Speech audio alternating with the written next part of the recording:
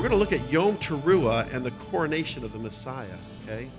Now, I've taught this a few times now, and it's come around this time of the year, and it keeps coming. You know, sometimes I'm like, well, you know, I did teach that last year, but I believe that it's a message that's relevant for today, okay?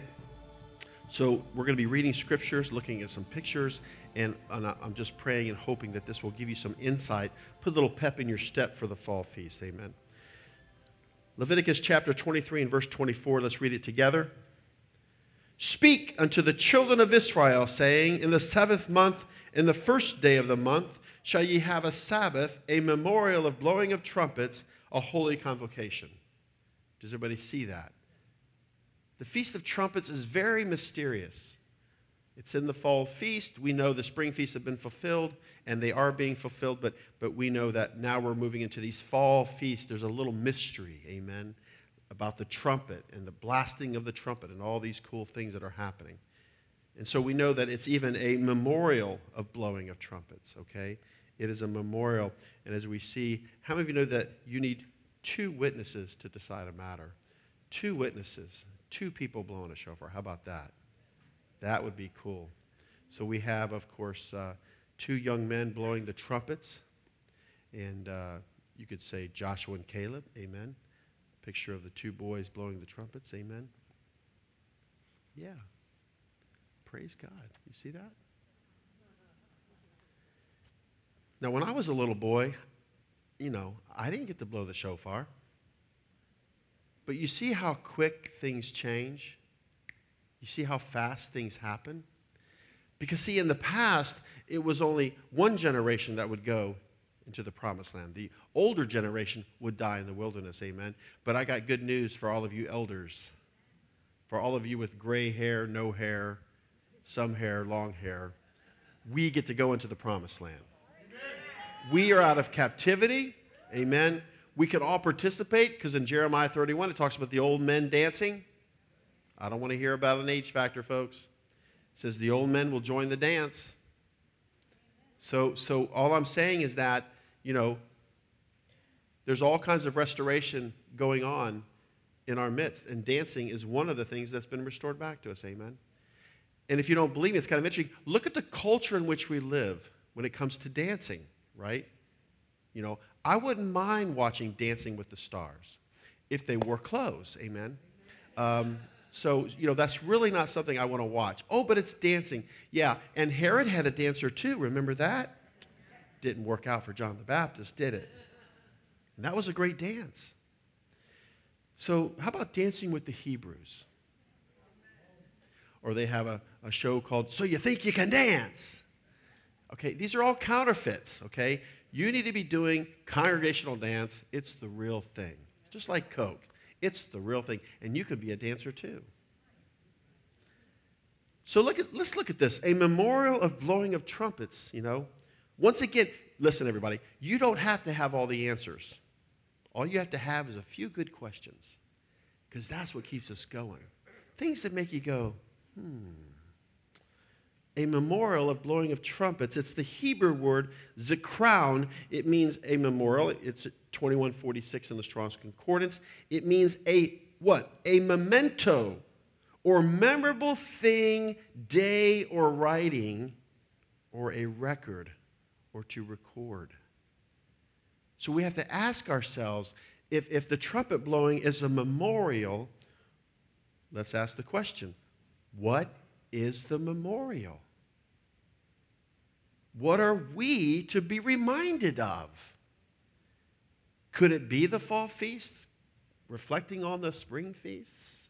Hey, remember those spring feasts? Remember what happened at Mount Sinai? So we have to look at the law of first mention. The law of first mention. The first time that the shofar was blown can be found in Exodus 19:16. I know this sounds redundant, but this is the way it has to be taught to be caught. Okay? These are the things that we need to understand. Because we all skip Mount Sinai, and then the Father says, I need you to go back to Mount Sinai and to reflect and to ponder and to go back to school. Amen? So let's look at Exodus 19:16, and we're going to read it all together. And it came to pass on the third day in the morning that there were thunders and lightnings and a thick cloud upon the mount, and the voice of the trumpet exceeding loud, so that all the people that was in the camp trembled. Exodus 19:16. Isn't that incredible? The voice of the trumpet exceeding loud. This word trumpet is the Hebrew word shofar. Now, what's one of the first things that we discovered when we found our Hebrew roots? You need a shofar. You know what I'm saying? A talit, a kippah, whatever, and a shofar. Oh, amen? And a complete Jewish Bible. And you're good. You're good, right? And so we can't take this lightly. To begin to experience the Hebrews of the Christian faith and begin to embark on this awesome journey, there are tools and things that the Father wants to give us in restoration. Amen? And we know that out of all the things that we do have in the Messianic movement, the shofar has literally made its way back into the church. So when that shofar is blown, we know that it's trying to get the bride's attention. Something inside of us is alerted, okay? So once again, the word trumpet is the word shofar. Once again, let's ask the question, can the feast day of Yom Teruah be a reminder of the marriage covenant that was made at Mount Sinai by the blowing of trumpets? I would say yes. I would say that's the memorial. What else is there to reflect upon when it comes to a trumpet? And if you go back to the law of first mention, it's interesting that it's in regards to a marriage. Amen? So what's happening in our culture today? They're trying to redefine marriage. Oh, thank you, Holy Spirit. They're trying to take this memorial and pervert it and twist it. Because that's what the enemy does. He can only take what is true and twist and pervert it. That's why it's so important, young people, that you have a personal relationship with Yeshua, that you are grafted into the olive tree, that you're hidden in Christ, you're His. You are an olive plant growing up to be an olive tree, and that you are in covenant with the God of Abraham, Isaac, and Jacob. And that He's expecting great things from you, young people. Because you don't have to make the mistakes that your parents made. You don't have to go off and sow your wild oats. That's a misnomer. No, you do not have to do that. You can do it right. Amen? I always say, my wife is a picture of the Old Testament, and I'm a picture of the New Testament. Amen? You can do it right, or you can have grace. And now I'm going to move on. The feast day of Yom Teruah is also a celebration of the new moon because it falls in the 7th month on the first day. Now, if you do like what I do, I take the verses, I take the seasons, and I meditate on it. I'll sit in a chair, and I'll be thinking tomorrow morning, as I'm happily enjoying my coffee, that I'll be thinking in my mind, okay, tonight is Tishri 1, the 7th month begins. Rosh Hashanah, the head of the year in the civil calendar, it's going to be 5777. The trumpet's going to be sounded. You can have a special dinner. And I'm going to be thinking about this tomorrow morning as I get up and stuff. I'll be thinking about this. It's going to be the 7th month and the first day. And one day the Lord is going to blow the trumpet over me. So you just meditate on that and you think about that and you don't take it lightly. You really, really, really think about it. So let's look at this. This year, the feast day of Yom Teruah will be celebrated on October the 2nd, beginning in the evening and concluding in the evening on October 3rd. Amen. So we will be coming together on Monday night to celebrate Yom Teruah. It'll be a biblical New Year as far as the civil calendar, but we know that redemption is actually in the spring for a biblical New Year. But we're actually looking at this civil New Year. So how many know everything's okay? And so that's what's really happening. It's that simple, It's really that simple. It's not complicated, but we do complicate it. So let's ask another question. If Yeshua fulfilled the spring feasts, Passover, unleavened bread, first fruits, Pentecost, will He fulfill the fall feasts, trumpets, Day of Atonement, and tabernacles? Absolutely. So there's the mystery. Wow, how is this going to play out? How is this going to happen? How many of you know that here at Beit Tehillah, we're going to have an awesome rehearsal? Everybody, all hands on deck. We're all shipmates, and we are going to have an awesome rehearsal. We really are, And the thing you got to watch out for in a rehearsal, it's about God's word and us being obedient to God's word. Okay, so don't forget that the sower went out to sow the seed, did he not? It's that third one you got to watch out for. It's the deceitfulness of riches, and the cares of this life will choke out your rehearsal.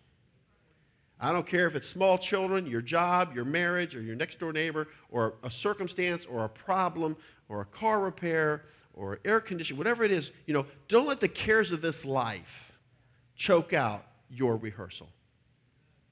Because I have people tell me all the time, Pastor Nick, I was doing so good until the Sabbath came. Hello?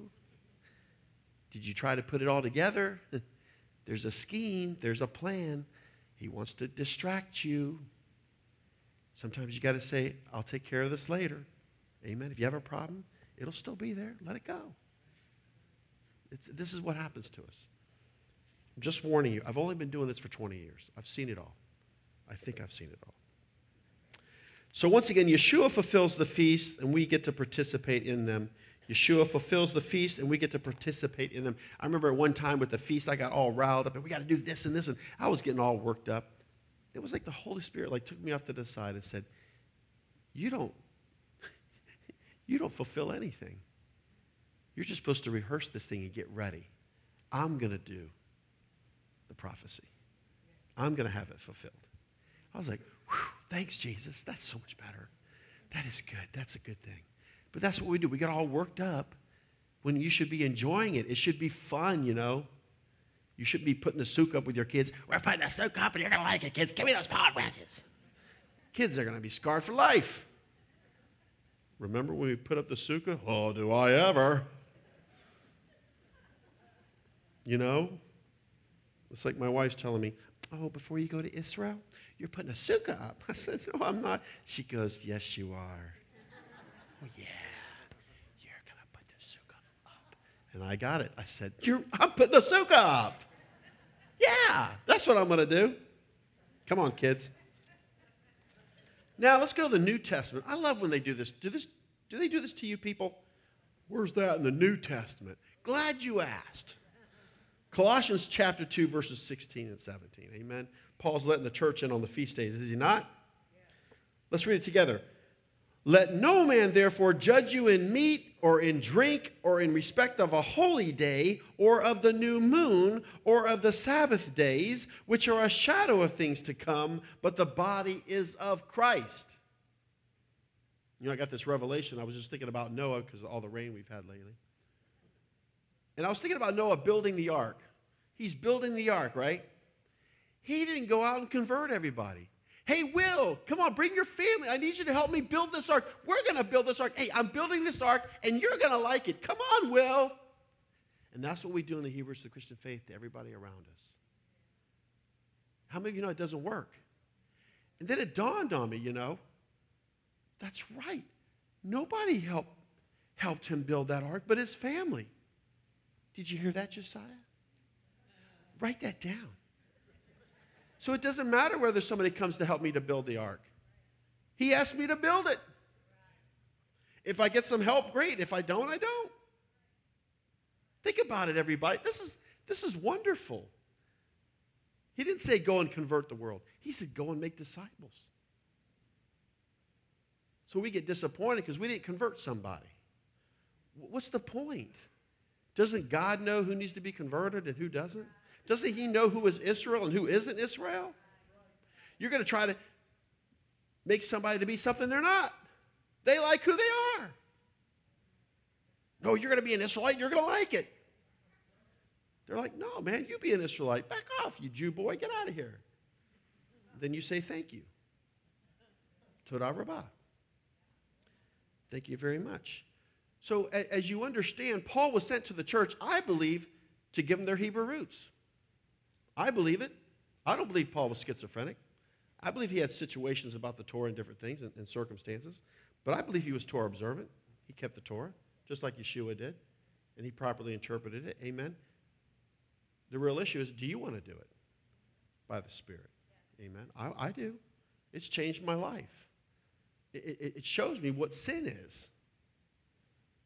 That's pretty cool.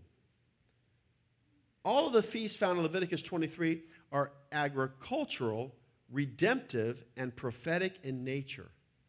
Remember, you got the barley harvest, the wheat harvest, and then this fruit harvest. This is what's happening right now. This is the best time to come together. Just like Carolyn was sharing about the grapes, They bled on her, she bled on them, And it's like here's this harvest. And the Feast of Tabernacles is called the Feast of Ingathering. This is the best time to go to church. This is the best time to come together for community. It's the best time. Here we go. Now this is where we're going to get really excited.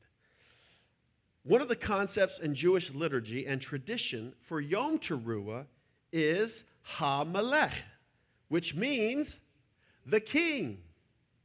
Ha-Melech. Amen? Ha-Melech, the king.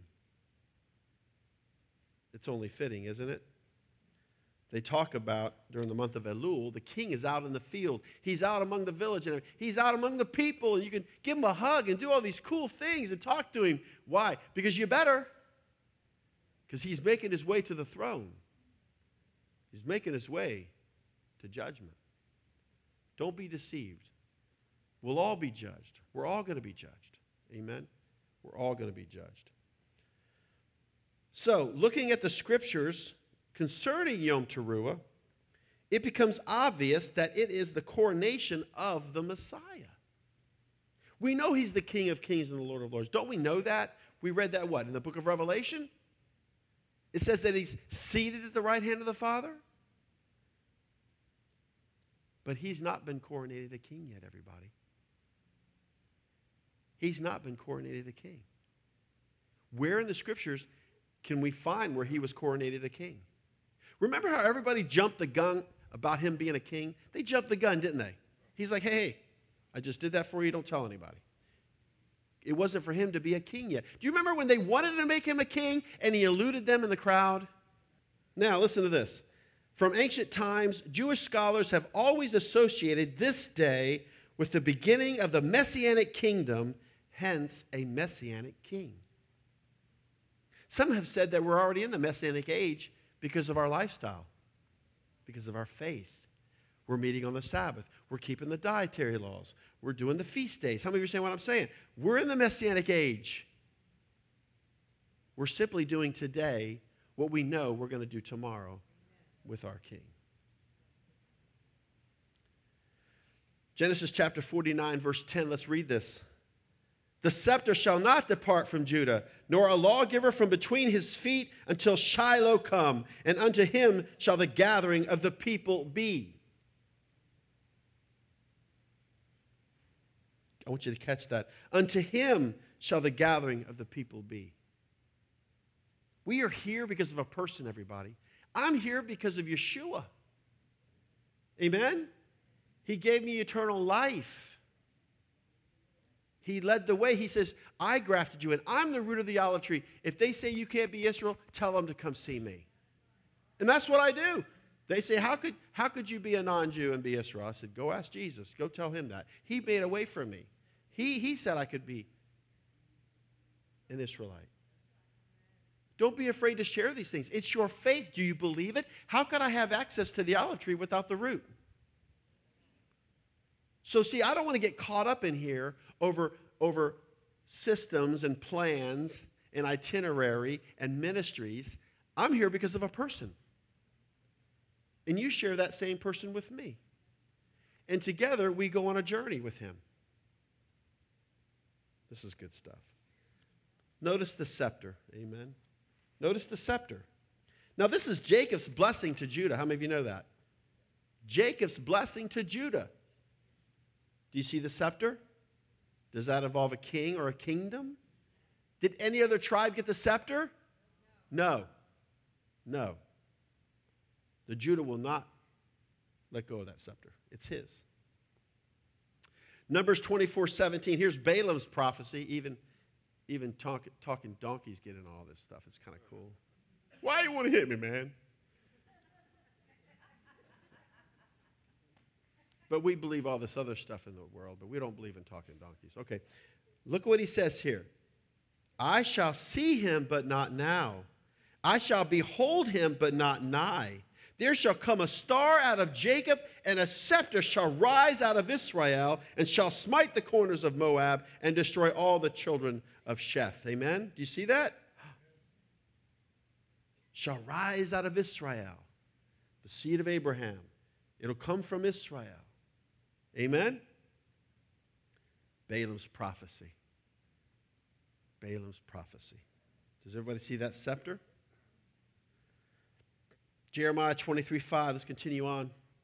Behold, the days come, saith the Lord, that I will raise unto David a righteous branch, and a king shall reign and prosper, and shall execute judgment and justice in the earth. Who is this? It's Yeshua.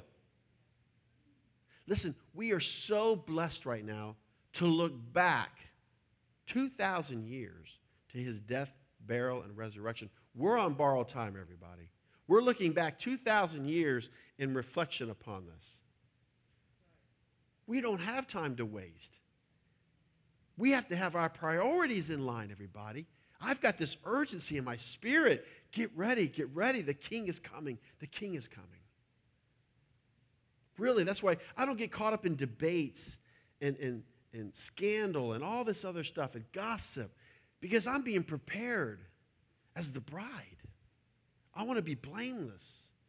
And it doesn't matter what happens in the earth. It doesn't matter if your air compressor goes out in your car, amen? You still have to prepare yourself.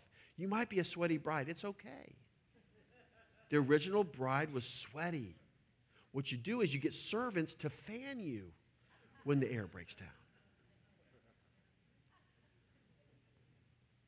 What about Luke chapter 1, verses 32 and 33? Let's read this in the New Testament. He shall be great and shall be called the Son of the Highest, and the Lord God shall give unto him the throne of his father David. And he shall reign over the house of Jacob forever, and of his kingdom there shall be no end. He's going to get reelected every term. No more terms. Who's he going to reign over? The house of Jacob. Yaakov. Anytime you see the word Jacob, that means he's kind of fallen short a little bit. You know what I'm saying? Anytime you see Jacob, we're not at our best. How many understand what I'm saying?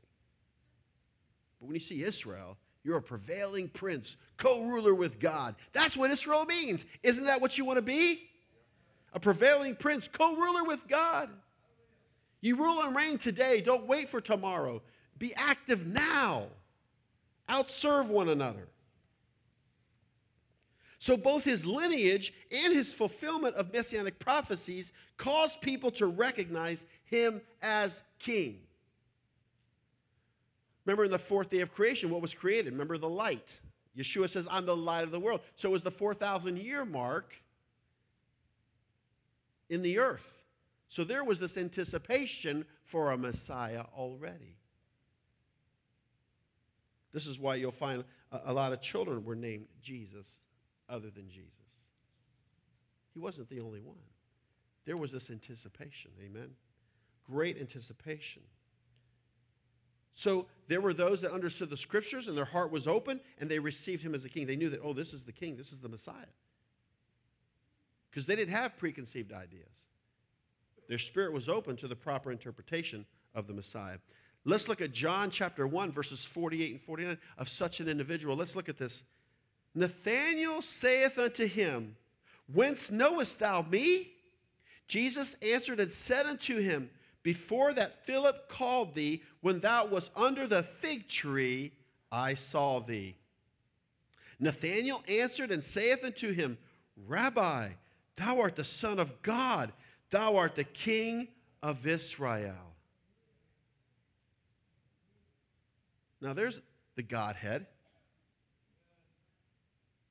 How could Jesus notice Nathanael under the fig tree unless he's God? And now Nathanael's thinking, there was nobody around when I was under that fig tree. Oh, and by the way, the fig tree really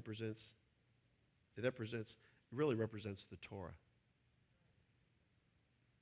It represents the Torah. And I want to go there. The parable of the fig tree in Matthew 24. So how many that the Lord sees everything that you do? when you do good, when you do bad, when you pursue him. He sees it all. This is part of the Olivet Discourse in Matthew 24, verses 32 through 35. Just want to read that. Matthew chapter 24, verses 32 through 35. Just gives you some food for thought. The lesson of the fig tree. Now learn a parable of the fig tree. When his branch is yet tender and putteth forth leaves, you know that summer is nigh. We just came out of summer, didn't we? So that means what? The figs are coming as a harvest. So likewise, ye, when you shall see all these things, know that it is near, even at the doors. The leaves are the pages of the Torah. Why is the fig tree likened to the Torah? Because you can eat the seed and all. You can eat the whole thing. But let him interpret this parable. Look at verse 34. Verily I say unto you, this generation shall not pass till all these things be fulfilled. So he's going to take you through the spring harvest. He's going to take you to the summer harvest. You got the figs, right, representing Torah. Look what he says in verse 35. Heaven and earth shall pass away, but my words shall not pass away. This is what he's saying in the parable. When Torah comes into the earth, you are the generation. He's telling you the parable. People want to say, oh, the fig tree is Israel. To some degree, yes, but not in this case. Remember when he cursed the fig tree?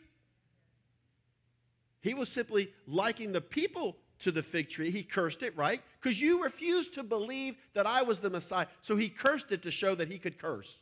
So they're broken off and they have no fruit. How many understand what I'm saying? Let Scriptures interpret Scriptures. Let it interpret itself. He says right there, heaven and earth shall pass away, but my words shall not pass away. So he's saying his words are important. We've been in Torah for 17 years. And what happens? After summer, you go into the fall, you start a new Torah cycle. This is why the Torah is so important, everybody. The Torah is more important now than it ever has been for all of us. Because that's our constitution. That's good stuff. Here's the prophecy. Here's the prophecy. It's partly fulfilled. There's the fig tree in Israel. Amen. How many of you love fig Newtons? See? I knew you had Torah in you. Leviticus, Numbers, Deuteronomy. Okay, let's look at Zechariah 9:9. Rejoice greatly, O daughter of Zion. Shout, O daughter of Jerusalem. Behold, thy king cometh unto thee. He is just and having salvation, lowly and riding upon a donkey and upon a colt, the foal of a donkey. It's Yeshua. He came in on a donkey. It said that he would come in on a donkey. Did he come in on a donkey? Yes, he did. Remember General Allenby? What did he do to Jerusalem? He walked into the city. Because he realized, I'm not a king. He walked out of respect. He probably knew this prophecy to some degree. But what's interesting is this. How many that thousands of years can go by in between verses? So when you see a reference like this, it's interesting. Because if you look at this prophecy, we say partly fulfilled because you have to keep reading it. And I'm just going to share this with you real quickly here. In Zechariah chapter 9, verses 13, it talks about Judah is the bow and Ephraim is the arrow. If you keep reading this chapter, there's Ephraim and Judah. These two different groups of people. You lump everybody together, you're going to miss it. You're going to miss it. You're going to miss God. Why is this so important? Ephraim has a hard time hitting the mark. Ephraim doesn't know how to hit the mark because we've been told the law's been done away with. Hitting the target's been done away with. You know, you miss the mark when you don't have the Torah. That's why, the church is in trouble. The Torah has not been done away with. That's like throwing out the instruction booklet. No, you need the instruction booklet. Why am I sharing this with you? Because our relationship with Judah is important. Because Judah's going to take us in the bow and say, hey, you have the Spirit. You have the Torah. We're going to stick you in the bow, and we're going to shoot you, and you're going to hit the mark. Why is that important? Why is it important for Judah and Ephraim to come together, for the Jews and the non-Jews to come together? Because I'll tell you why. Because when this happens, when we go inside the bow and they shoot us, who are we up against? The sons of Greece, the Grecian Empire. What's the image of Greece? It's the groin area. We're going to hit the mark and be betrothed and be the bride because it's the groin area in the image of Daniel. But that's the good news, that we're about ready to go in a bow, everybody. He's getting ready to shoot us. So we have to hit the mark. You understand what I'm saying? We can't be playing around. We have to know Judah. He puts us in the bow, and he shoots us, and we work together. Because it's a 10-to-2 ratio. Judah's going to have a lot of arrows, baby.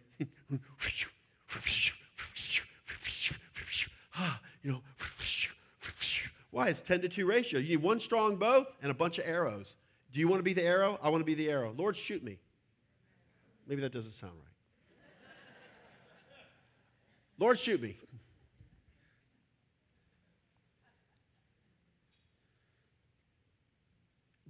Why is this important? Because in verse 14 it says, the Lord God shall blow the trumpet. You see how close we are to prophecy? Does everybody understand what I'm saying to you? The two houses is important. It's a big deal. Otherwise you can't discern, you can't decipher the prophecies. You can't put them together properly. This is incredible. I'm sorry, it's just incredible. Let's look at the fulfillment. Let's read it. Luke 19, verses 37 and 38. And when he was come nigh, even now at the descent of the Mount of Olives, the whole multitude of the disciples began to rejoice and praise God with a loud voice for all the mighty works that they had seen, saying, Blessed be the King that cometh in the name of the Lord, peace in heaven and glory in the highest. See, Yeshua is a big deal, everybody. His death, burial, and the resurrection, this is a big deal. See, you don't even know what was here before you were here. You don't even understand the spiritual realm. We don't even understand the third heaven and the throne room and Yahweh and how he created and did all these things and the coup and the rebellion. We really don't understand the ramifications of this. We just don't. So you got to be thinking, okay, the Father had to send his only begotten Son to save me because I'm made in his image.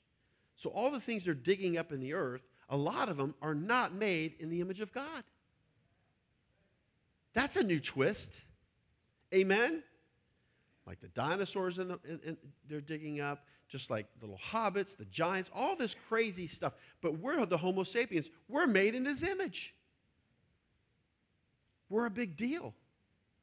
We are made in the image and likeness of our Father. And who hates that more than anything? Satan. Because you just took his place. He was the worship leader, amen? So if you're the worship leader and you're singing and you're leading in worship and you're worshiping the Lord, Satan hates your guts. I mean, you go on iTunes just to buy something. Every album on there, it says E for explicit. It's like you can't even get around it. It's just nasty garbage. Disgusting. I mean, really and truly, just disgusting. I can't even look at the album, It's just so disgusting. And millions are buying it. I like this picture. See that little boy to the right of Messiah? That was me. Years ago when I was younger. I always did like this picture because, it kind of looks like me. We could say it's Micah. Amen. Little Micha. I thought that was kind of cool. So let's continue on. So let's look at this. In order to have a king, there must be a coronation. Amen? Is a coronation a big deal? Is a coronation a big deal in England? Absolutely. The Messiah Yeshua will have a literal crowning in the future at Yom Teruah. Boy, that's something to think about. Now all of a sudden this memorial is starting to come alive now, isn't it? Wow, there's some strong possibilities here. Now we can see in the book of Daniel the day of judgment, Yom Hadin, as the court is seated and the books are opened. The Ancient of Days, God, is seated to judge all men. Oh, we're getting ready to go back into the book of Daniel. Have you heard some teachings on the book of Daniel? Do you love the Daniel fast? I'm going to move on now. And what I want to tie in is something very interesting, because you can do this study yourself. Once again, you get interested in something, you want to understand something, because what is it saying here? In all you're getting, get understanding. It makes you feel better. Oh, that's how that works. Wow. If I put a new battery in that clock on the wall, it starts to work again. That's incredible. The clock just stopped. Why? Put a new battery in. Wow, that's great. Amen. That's what happened over there.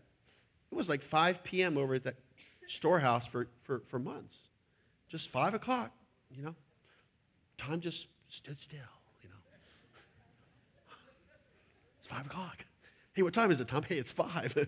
10 minutes later, it's 5 o'clock. We got to go. It's 5. Daniel's first vision in Daniel 7, verses 1 through 14. Daniel's first vision. Are you guys ready for this? Now, we know that Nebuchadnezzar had this dream. Does everybody understand what I'm saying? This is Prophecy 101, everybody. This is so simple. Don't be intimidated. It's so simple. Let's look at the 4 great beasts. I'm going to kind of break this down for you just so you get an understanding how close we are to a coronation.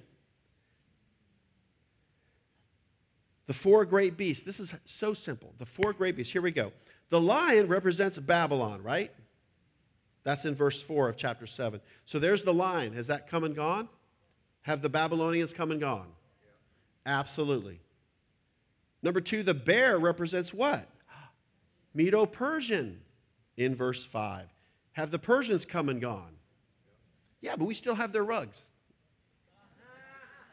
Today, Iran is Persia. Persia is Iran. How many of you understand what I'm saying? Actually, the country of Iraq would be part of Babylon, because that's where Ur is. Amen. Remember Ur? Isn't that where Abraham was from? Number 3, how about a leopard represents what kingdom? Greece, Alexander the Great. Would you all agree that these 3 empires have come and gone? You guys are scholars. You should be teaching this. Look at number 4. The Romans, the Roman government. This terrifying, dreadful beast, amen. It doesn't even tell you what it is. It's so... But look at this. Contained is what? 10 horns. Now let's stop right there. Did we have a Roman government? Was there an Eastern Empire and a Western Empire, which represented the legs of iron, amen? Right? And they're the longest part of the body. The longest running empire are the legs, amen? Amen? Especially if you're an NBA player. That kingdom's really long. Think about it. Think about it, everybody. So in this prophecy, what are we waiting for? 10 horns. So if you look at prophecy and you're looking at this image, what is it doing? It's moving its way down towards what? Towards 10 toes. So I would submit to you this much. We are prophetically in the heels, because things are happening. Things are getting stirred up. Partly of iron, partly of clay. How many of that doesn't mingle very well? That's not a good craft class. Today, we're going to put iron and clay together. How many of you know it doesn't mingle? So what is it telling you? It's talking about people, and brute force doesn't work. But then there's a little horn in verse 8. So do you see what we have to look forward to? We have 10 horns and then a little horn. We'll never know who the Antichrist is until he usurps 3 of these horns. Does everybody understand that? So continuing on, let's look at this. Daniel chapter 7, verses 9 and 10. Look what it says here. I beheld till the thrones were cast down, and the Ancient of Days did sit, whose garment was white as snow, and the hair of his head like the pure wool. His throne was like the fiery flame, and his wheels as a burning fire. Does everybody see that? Wow. His throne was like the fiery flame, and his wheels as a burning fire. Remember, the throne was like a chariot? Let's keep reading. A fiery stream issued and came forth from before him. Thousands ministered unto him, and 10,000 times 10,000 stood before him. The judgment was set, and the books were opened.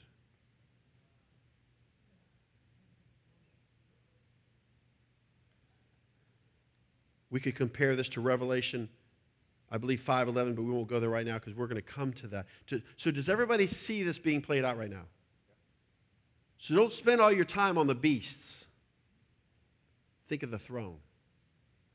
Think about what's coming. He's telling you what's going to happen. He's telling you what to look forward to.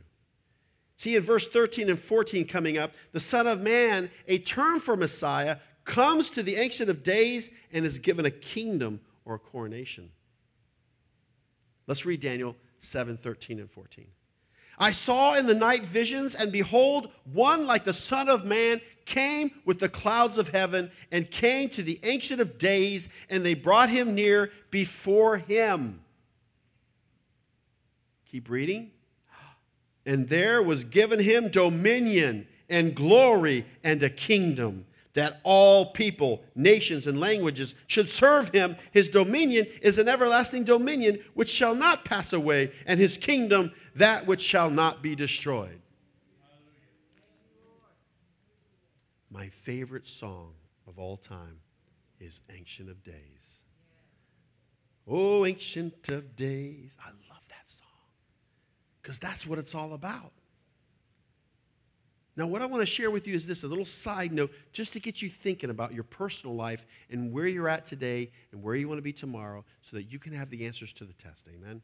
I want you to think about this with me, if you will. And I just add this as my little side notes. You can go back and study it for yourself. I encourage you to go in and read it for yourself. I copy it from Bible Gateway or crosswalk.com, whatever. Copy the chapter. You can highlight. You can do all kinds of cool stuff. Put it in front of you and just pray over it. Lord, give me revelation knowledge.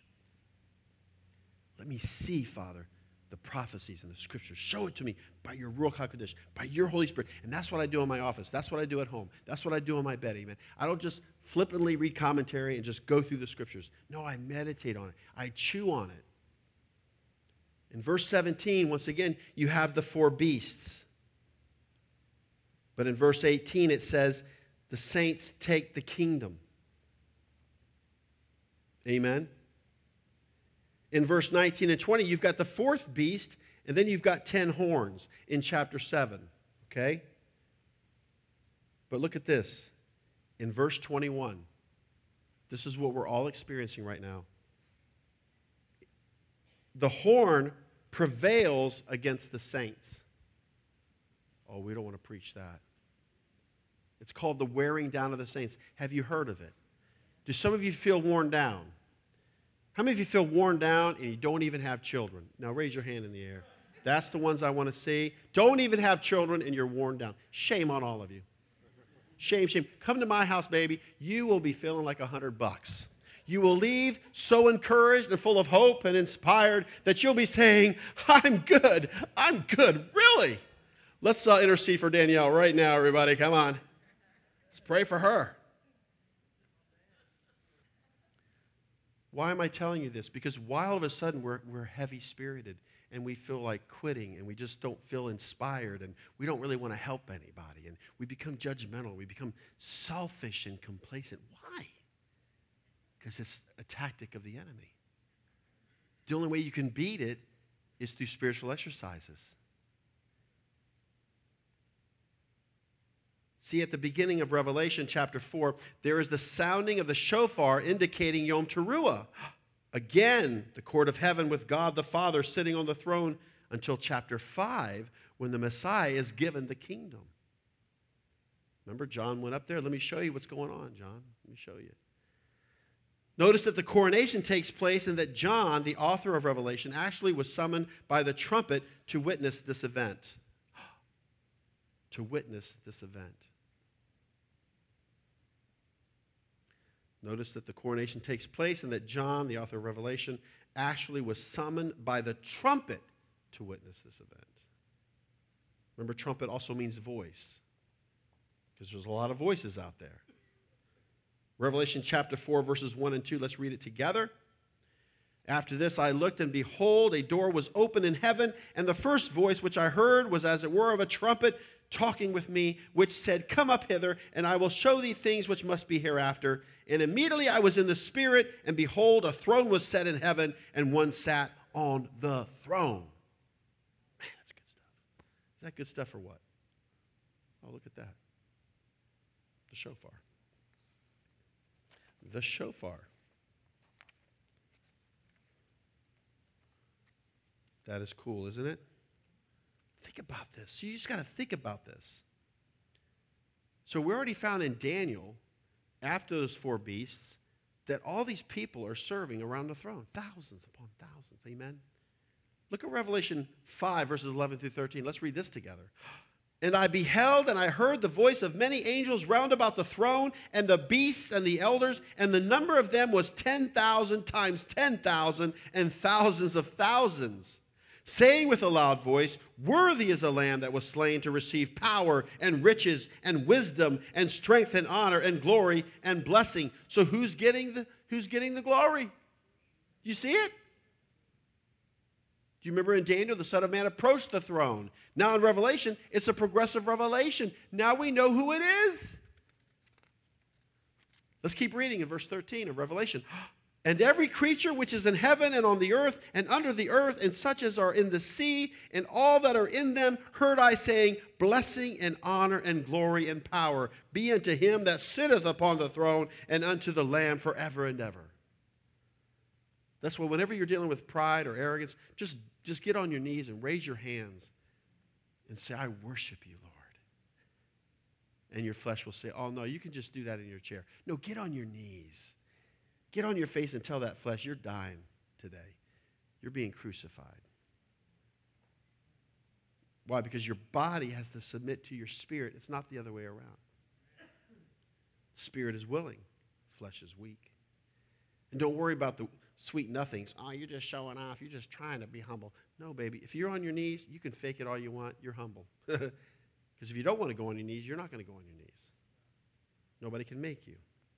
This is good stuff. Many of the Psalms speak of the coronation of the Messiah. Many of the Psalms speak of the coronation of the Messiah. In Psalm chapter 2, verses 1 through 12, you can read that. But we're going to look at Psalm chapter 2, verses 1 through 3. Here we go. Why do the heathen rage and the people imagine a vain thing?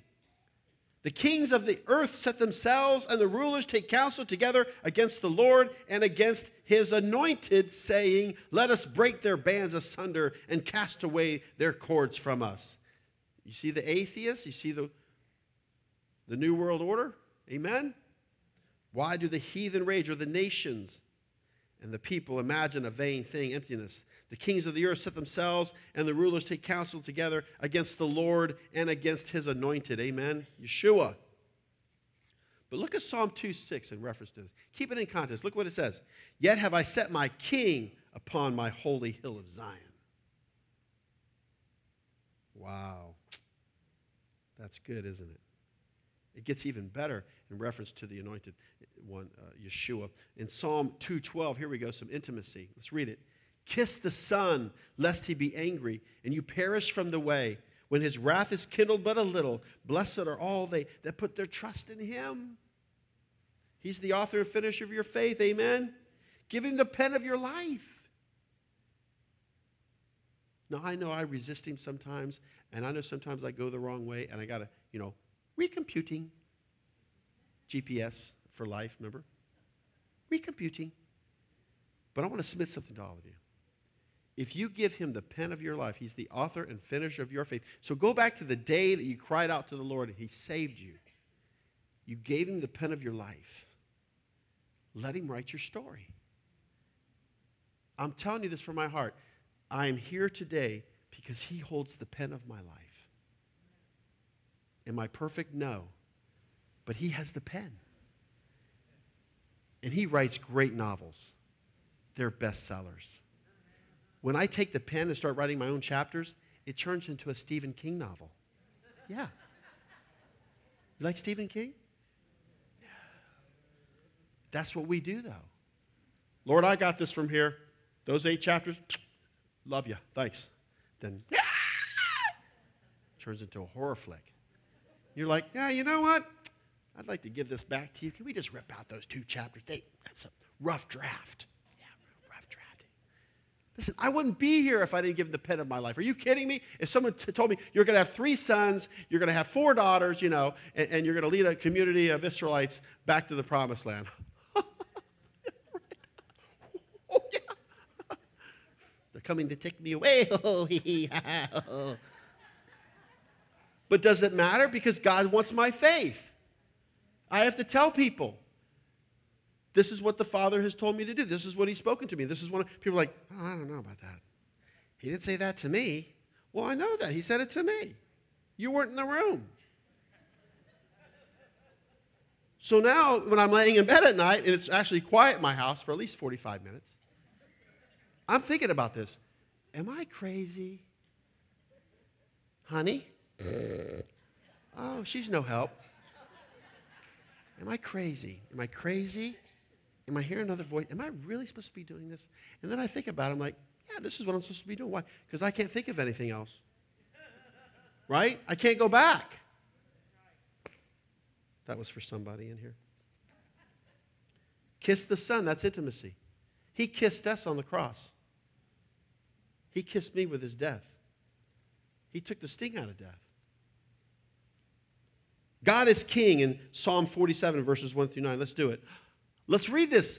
Oh, clap your hands, all you people. Shout unto God with the voice of triumph. For the Lord Most High is terrible. He is a great king over all the earth. He shall subdue the people under us and the nations under our feet. He shall choose our inheritance for us, the excellency of Jacob, whom He loved. Selah.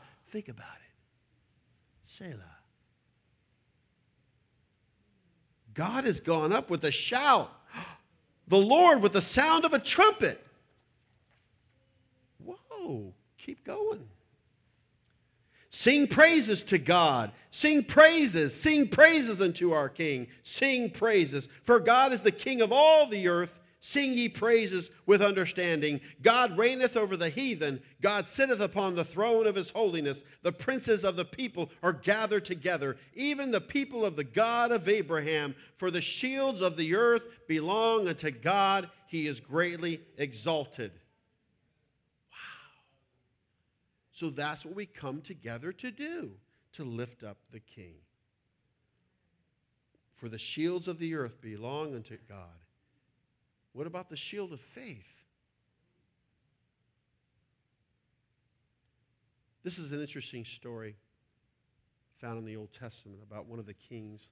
It's Joash as king. It's found in 2 Kings chapter 11, verses 1 through 21. And it's interesting because there's a woman in the story. Her name is Athaliah. Her name means Yahweh is strong. That's what her name means. Now, she was the only ruling queen of both Judah and Israel. She was the granddaughter of Omri, and you can find this in 2 Chronicles 22:2. I'm giving you a Reader's Digest condensed version for the sake of time. Athaliah was the daughter of Ahab and Jezebel. Does that ring a bell? Athaliah is the daughter of Ahab and Jezebel. And you know they were a wonderful couple. Amen? Weren't they? Now, I'm not going to go political on you. I'm not going to mention any couples that you might know of in the present time. But all I'm saying is that it's all relevant. Now, she was married to Jehoram, king of Judah. Not Israel, Judah. Jehoshaphat married his son Jehoram to Athaliah. Jehoshaphat married his son Jehoram to Athaliah. Now Jehoram slew all of his brothers. And of course, Athaliah killed off all of the line except for one little boy. 2 Kings 11:3, let's read it. And he was with her hid in the house of the Lord 6 years, and Athaliah did reign over the land. Does everybody see that? So Joash, this little boy, was hidden. She ruled and reigned for 6 years. The days to the Lord is what? 1,000 years. 1,000 years is as one day unto the Lord. So there's an interesting little thing here. And he was with her hid, like Messiah right now. He's kind of hid, isn't he? He's not just out in the open running around. Hey, he's hid. Okay? He's hid. Where's Jesus? What is he doing? What's going on? He was hid in the house of the Lord 6 years, everybody. Why? Because there was nothing going on in the house of the Lord, because they were doing all these pagan practices, so they lost the one true religion. Look at 2 Kings 11:4. Let's read it. And the 7th year, Jehoiada sent and fetched the rulers over hundreds with the captains and the guard, and brought them to him into the house of the Lord, and made a covenant with them, and took an oath of them in the house of the Lord, and showed them the king's son. This is one of the priests, okay? So you've got the priest, and you're going to have a king. Look at 2 Kings 11:9. And the captains over the hundreds did according to all things that Jehoiada the priest commanded, and they took every man his men that were to come in on the Sabbath with them, that should go out on the Sabbath, and came to Jehoiada the priest. So here's this little boy that's hid for 6 years, and in the 7th year, something's getting ready to bust out, right? Why? Because if you look at 6,000 years, the 1,000-year reign of Christ is a picture of the Sabbath. In 2 Kings 11:10, let's read it. And to the captains over hundreds did the priest give King David spears and shields that were in the temple of the Lord. Amen. Let's keep reading. Let's read verses 12 through 14 in 2 Kings 11. And he brought forth the king's son, and put the crown upon him, and gave him the testimony, which is what? The Torah. And they made him king and anointed him, and they clapped their hands and said, God save the king. And when Athaliah heard the noise of the guard and of the people, she came to the people into the temple of the Lord. So Athaliah hears this now. They clapped their hands, God save the king. Let's continue on. And when she looked, behold, the king stood by a pillar, as the manner was, and the princes and the trumpeters by the king, and all the people of the land rejoiced and blew with trumpets. And Athaliah rent her clothes and cried, Treason, treason! Now, I'm not going to go into all the details of what they did with her and what happened to her. They took her away, amen, and she died. Okay? Think about that. She's the one yelling treason, treason. Really? See the accusations, the things. Notice that, and blew with trumpets. Trumpeters. Did everybody see that? Isn't that an interesting story? Look at 2 Kings 11:21 in closing on that part of the story. Let's read it. 7 years old was Jehoash when he began to reign. 7 means completion. See, I think this is a type and shadow of the Messiah. Go back and look at the story for yourself. It's just 21 verses. Very fascinating story about all this corruption and stuff going on, and boom, here comes the king. Man, that's good stuff. Was that a good story? That's an awesome story, isn't it? Isaiah 27:13. And it shall come to pass in that day that the great trumpet shall be blown, and they shall come which were ready to perish in the land of Assyria and the outcast in the land of Egypt, and shall worship the Lord in the holy mount at Jerusalem. Amen? So the shofar blowing in our church agog, okay, the blowing of the shofar is to get us ready, is to alert us. You can't take it back. The shofar's not going away. Because why? Because shofars show good, I'm telling you. So it's all leading up to something. So don't go, oh, there's the shofar. Listen, my kids are fighting over who gets to blow the shofar. Amen? They're fighting over who gets. That's awesome, right? They're not fighting over the iPad. They're fighting over the shofars. That's the coolest thing. Honey, get a video of that. Zechariah 9:14. We've been in that chapter before, haven't we? And the Lord shall be seen over them, and his arrow shall go forth as the lightning, his arrow. Could that be us? And the Lord God shall blow the trumpet, and shall go with whirlwinds of the south. Who's going to blow the trumpet? The Father. Man, that's good stuff. Isaiah 9:6 and 7. Let's read it. For unto us a child is born, unto us a son is given, and the government shall be upon his shoulder, and his name shall be called Wonderful, Counselor, the Mighty God, the Everlasting Father, the Prince of Peace. Keep reading. Of the increase of his government and peace there shall be no end. Upon the throne of David and upon his kingdom, to order it and to establish it with judgment and with justice from henceforth, even forever. The zeal of the Lord of hosts will perform this. He's got zeal. So how do we quicken this process? We send someone to the Capitol, right? We send someone to the Capitol to blow the shofar, right?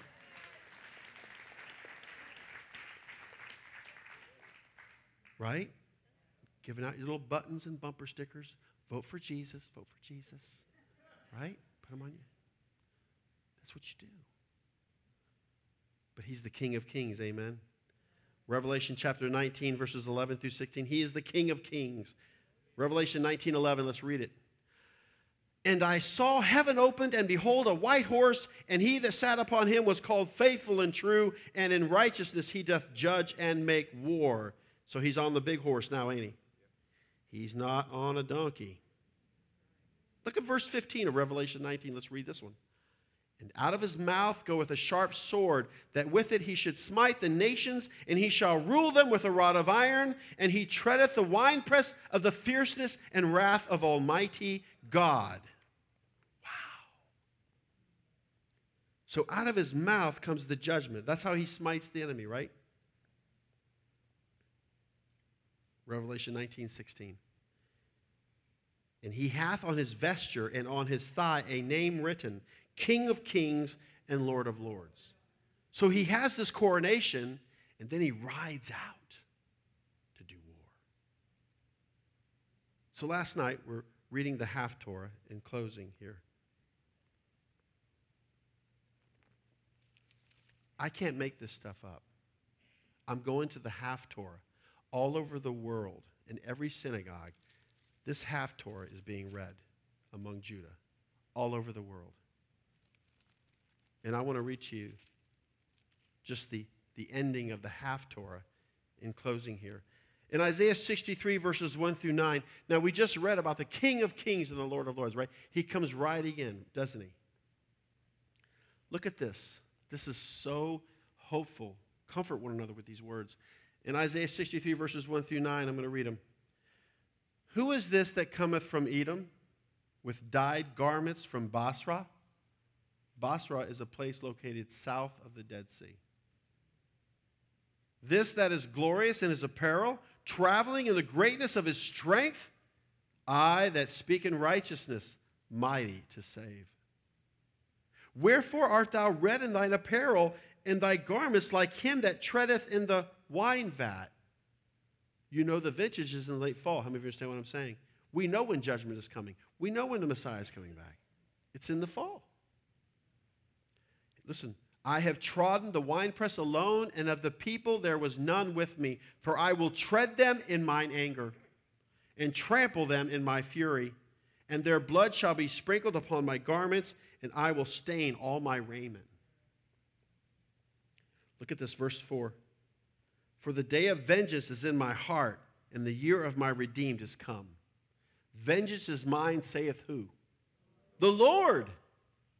You don't have to get all worked up. He's going to settle the score.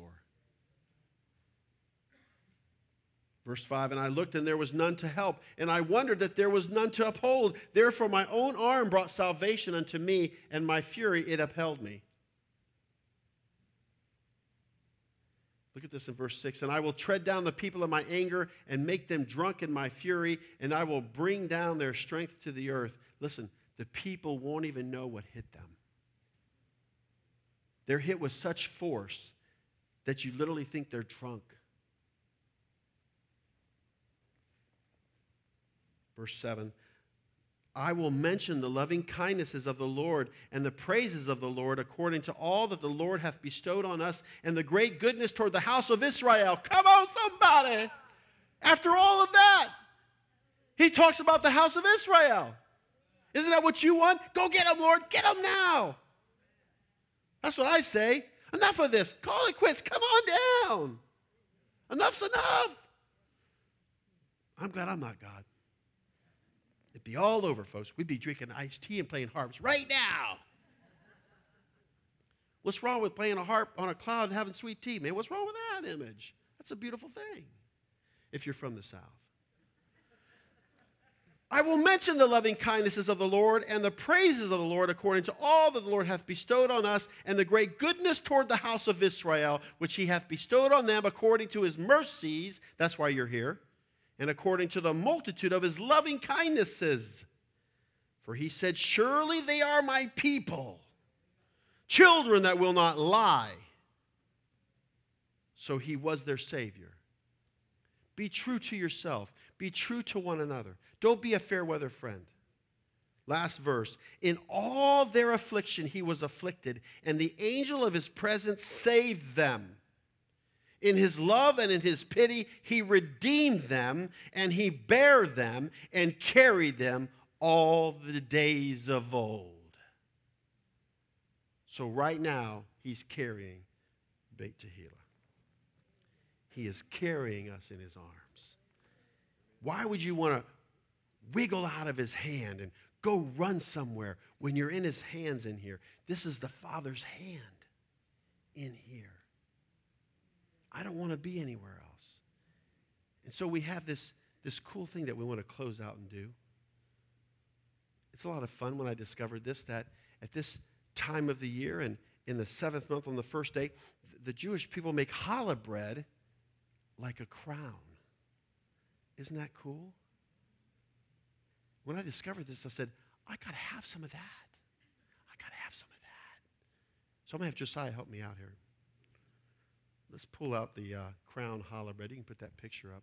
Crown challah. This is the only time you can get it. And I got 5 minutes to pull this off, baby. 5 minutes. Let me have one of those loaves. Let's just start off with, okay, who drove the farthest to get here today? Is there anybody from Alaska? Anybody from Alaska, drive from Alaska?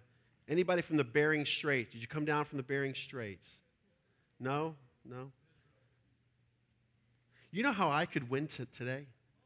Who lives the closest to the church? You would say, that's not fair. That's not fair. I think it's Samantha. Spring Hill.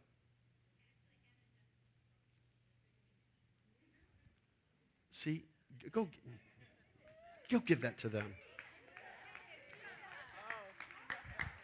What else? What about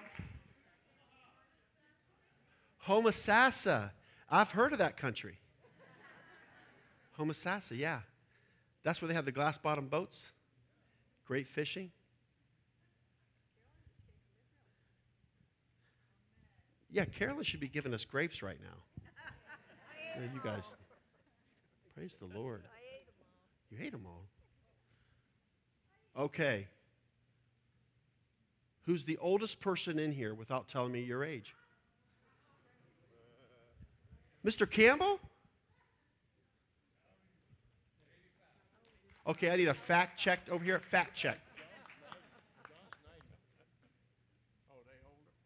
Yeah, but you know what? Is there anybody from Lakeland? Lakeland? Oh, wow, we've got a Lakeland challah right over here.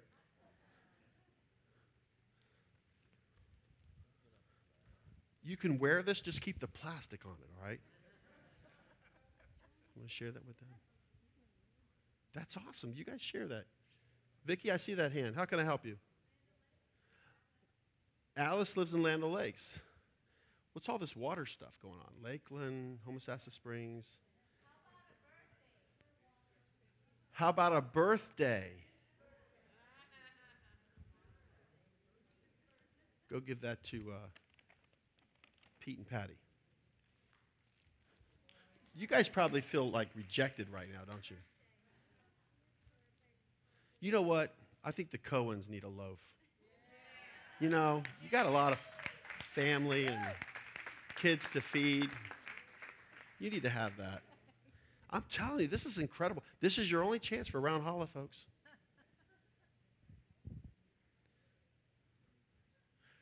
Is there a guest here? Do we have a guest for the first time? See, look at that. Here, Josiah. Look at he just keeps pulling them out. It's like Jesus, you know what I'm saying? Hey. Wow, we're really cooking now. Okay, what about the youngest person in here? Is it Ezra? You got to have teeth. You got to have teeth. Yeah, let's give one of these to the Messers. I think they got. We'll give that to Pastor Russell. All right. Any Catholics in the house? Raise your hand. I knew it. It's like the mafia. You can't get out. I caught you. Write those names down. Write those names down. Okay, who has the best receding hairline? Best receding hairline? I get third place. I know I don't get the holla. You know, I got to help you out, man. I got to help you out, you know. Bald is beautiful, amen? Bald is beautiful. Hair today, gone tomorrow. How many loaves do we have left? I got to tell you this story. So I go to the bakery and I want to get this made. And the lady is looking at me like, what? So I had to explain to her. She wrote it all down and then they made them. So I go pick up, and the bakery department is like, what are you doing with all this? What's going on? So I had to tell him, the king's coming. Really? I said, yeah, we're going to serve him bread. I said, it's like a crown. You know, Jesus is a king, you know, and at Yom Teruah, you make this challah bread shaped like a crown, and he's going to have a coronation. He's going to come back and rule and reign. And they're just like, wow. That's why I told them that. I told them the whole story about the coronation and Yom Teruah, and it's awesome. They're like, wow. You know, can you imagine that? You ask a little question, and you get something like that? So I take I got loaves falling out of the cart. We're putting them back in. So I get up to the checkout line, and the gift just keeps on giving. What is this? What are you doing? Oh, I'm glad you asked. Look, this is shaped like a crown. It's Yom Teruah. It's the coronation of the king. And we eat it, and we celebrate because Jesus is going to come back and rule and reign. He's the King of kings and the Lord of lords. And they're just like this at the checkout, kind of like, wow. Wow. Why not just tell them the truth? Tell them. You know they didn't hear that all day, that the king is coming, right? It's like, we need carts out of the parking lot. We need carts out of the parking lot. But the king's coming. How about this one can go to, how about over here? How about, yeah, Gail and Diane Prop. Would you guys like to share the crown? Absolutely. All right. All right, is that it? Wow, look at that. He just keeps, how many did I buy?